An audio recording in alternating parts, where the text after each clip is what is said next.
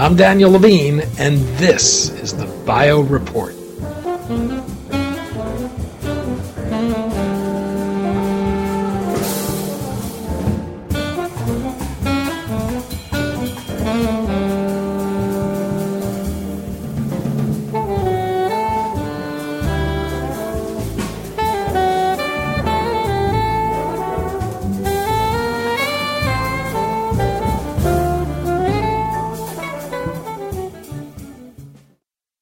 Investment in biomedical research in the United States is declining at a time when other countries have been increasing their spending. While this is raising concerns about threats this poses to the nation's economic competitiveness, a new study in the Journal of the American Medical Association suggests new strategies will be necessary to fund research and development if the clinical value of past investments and opportunities to improve care are to be fully realized. We spoke to study co-author Ray Dorsey, professor of neurology and co-director of the Center for Human Experimental Therapeutics at the University of Rochester Medical Center, about the findings, what strategies can be employed to reverse the trend, and why new investment alone is not the answer.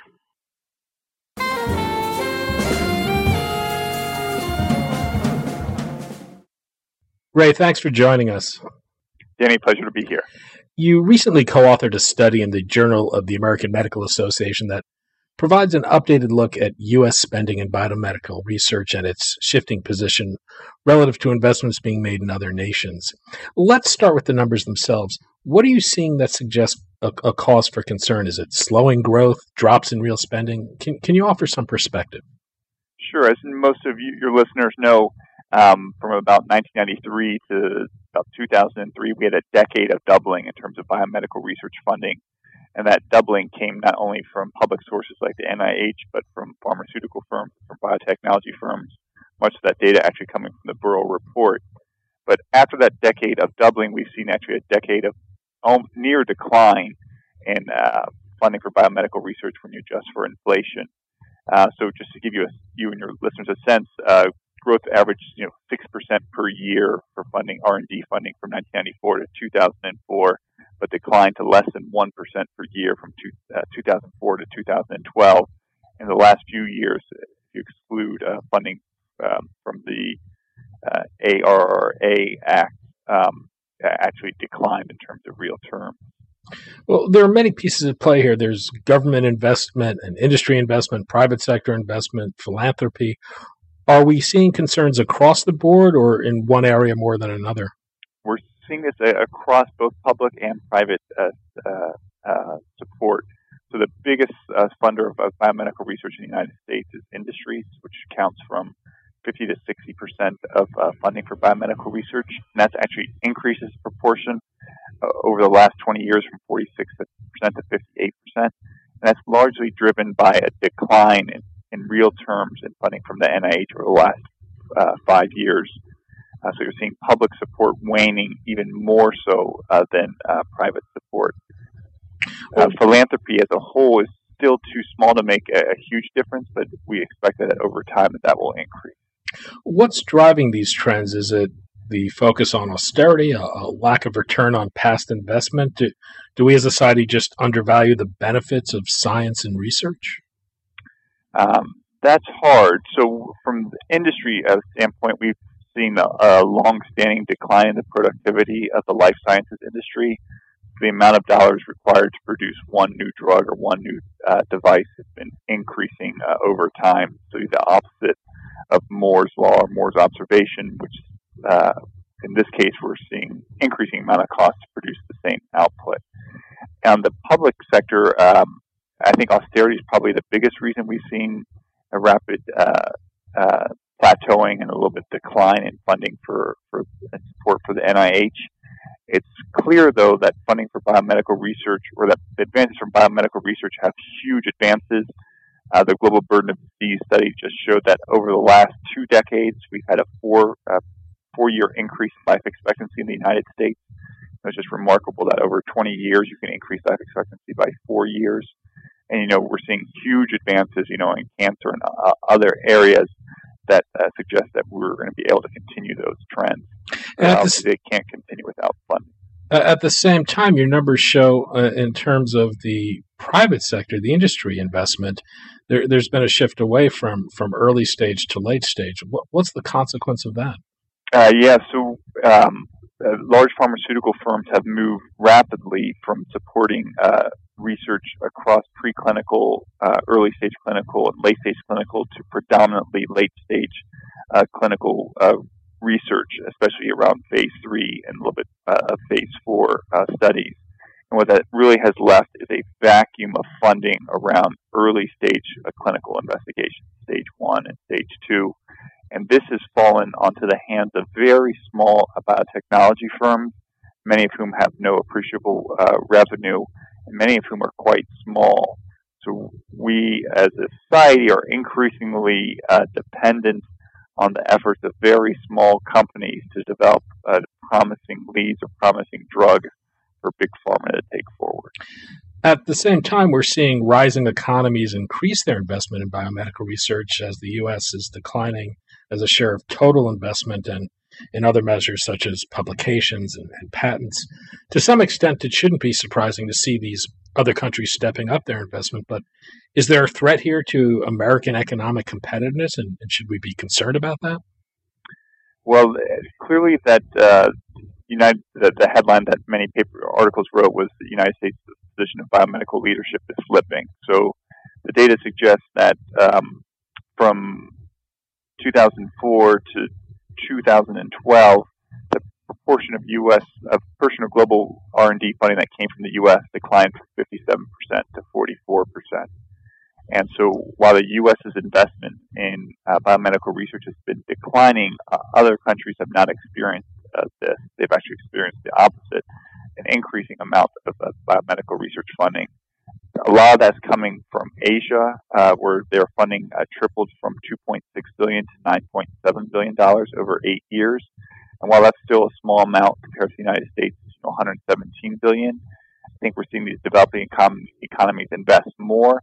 And in China's case, invests a lot of money in people in terms of training the next generation of investigators. Well, one other area you discuss, which I think is often overlooked, is a lack of investment in improving delivery of healthcare services, something that's critical as we seek to contain healthcare costs while improving quality. Why do we tend to underinvest in this area, and what can be done to change that? Yeah, so we spend about $2.2 trillion on healthcare in the United States, and 90% of that goes to healthcare delivery. And against that $2.5 trillion, we spend $5 billion on research aimed at improving the way we deliver healthcare. And if you can look across industries, health insurers and healthcare providers rank last or near the last across all industries, retail, finance, in terms of R&D investment.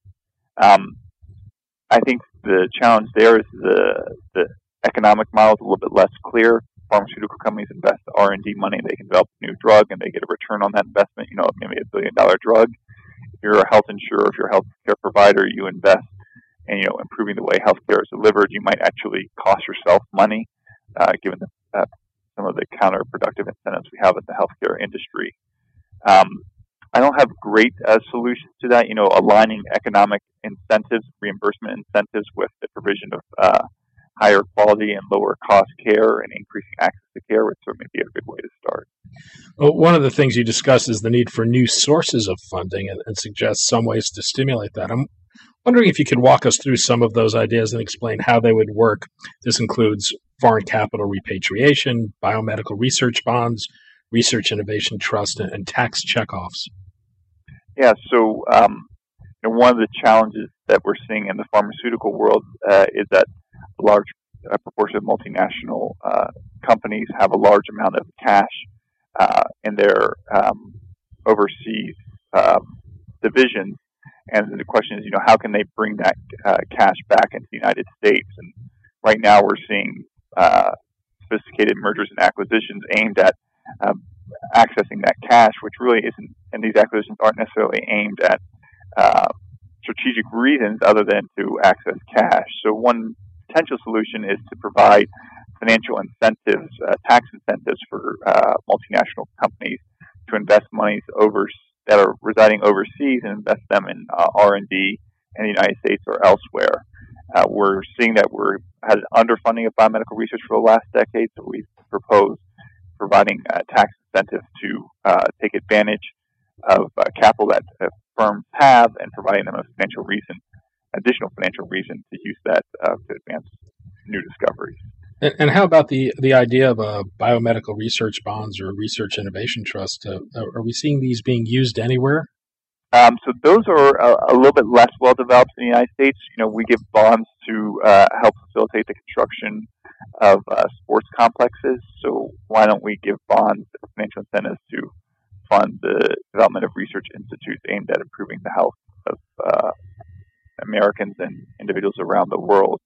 Those have been less well established in the United States, but they're beginning to see more discussion, at least, of using these novel financial mechanisms to increase research funding. So you alluded to this earlier in your discussion of declining productivity in R&D, but you do suggest it's not just a matter of directing investment, but making the most of that investment by increasing productivity. Why are we facing declining productivity, and how can that be addressed? So if you look at where funding for drug development costs are rising the most is in the clinical development. And the number one driver of the rising cost of developing a drug is time. And so this research comes from Demasi, Hansen, and colleagues who put out reports. This is over at the Tufts Center for the Study of Drug Development. Exactly. And what we're seeing is that 50% of the cost of developing a drug is not cash outlays, but the time it takes to develop drugs. And lots of people point to the FDA as a reason for taking a long time to review drugs. But, really what's hidden is that there are lots of delays in the conduct of clinical trials. Multi-site IRB reviews can actually take longer than the FDA can. They can take longer to review and approve a protocol than the FDA can to review and approve a new drug application. So I think we need to look very critically at what's causing the source of delays for developing drugs. And I think in many cases, not necessarily the FDA, although that might be a small part of it, but it's some of these other regulatory barriers that add little value to the system. Well, ultimately, I'd argue a failure of investment is a failure of policy. The U.S. does not have a long-term strategy for research investment, as many of our rising competitors do. What's the hope that we'll see such a strategy develop, particularly at a time when there seems to be growing antagonism towards science and investing in science with the new Congress? I'm not so sure that I'm not a politician and I'm not in D.C., but I'm not sure if there's antagonism towards biomedical research funding. You're having new cancer drugs come out here that are providing, treatments to people with metastatic melanoma. Previously just unfathomable. 4-year increase in life expectancy over 20 years. I mean, these things matter to politicians because they'd like to live longer, and I'm sure they'd like their family to live longer. I think we are in a less austere financial environment. I think the U.S. debt went from $2.5 trillion to $500 billion over the last few years. So we're still at a deficit, but not as great of a deficit as we've had in the past. I think in general, funding for biomedical research is something that enjoys bipartisan support. So I think and the economy as a whole is doing better. So I think some of the macroeconomic forces are suggesting we're at a time where we could actually revisit our commitment to biomedical research funding and actually put an end to this decade of decline.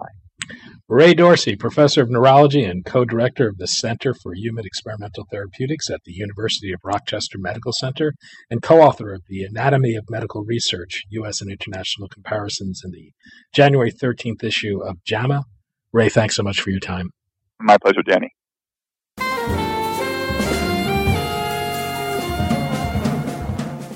A few housekeeping notes. On our sister podcast, Rarecast, you can hear the compelling story of how a potential drug to treat a rare disease was driven by patients, advanced to the clinic by the National Institutes of Health, and licensed by a new company formed out of an orphan drug accelerator. Then tune in January 30th to hear Bill Elder Jr., a cystic fibrosis patient and guest of First Lady Michelle Obama at this year's State of the Union address, as a living, breathing example of the benefits of precision medicine as the president readies to unveil his precision medicine initiative. Thanks for listening. The Bio Report is a production of the Levine Media Group. To automatically download this podcast each week, subscribe to our RSS feed or through iTunes or other podcast manager. To join our mailing list, go to levinemediagroup.com. We'd love to hear from you.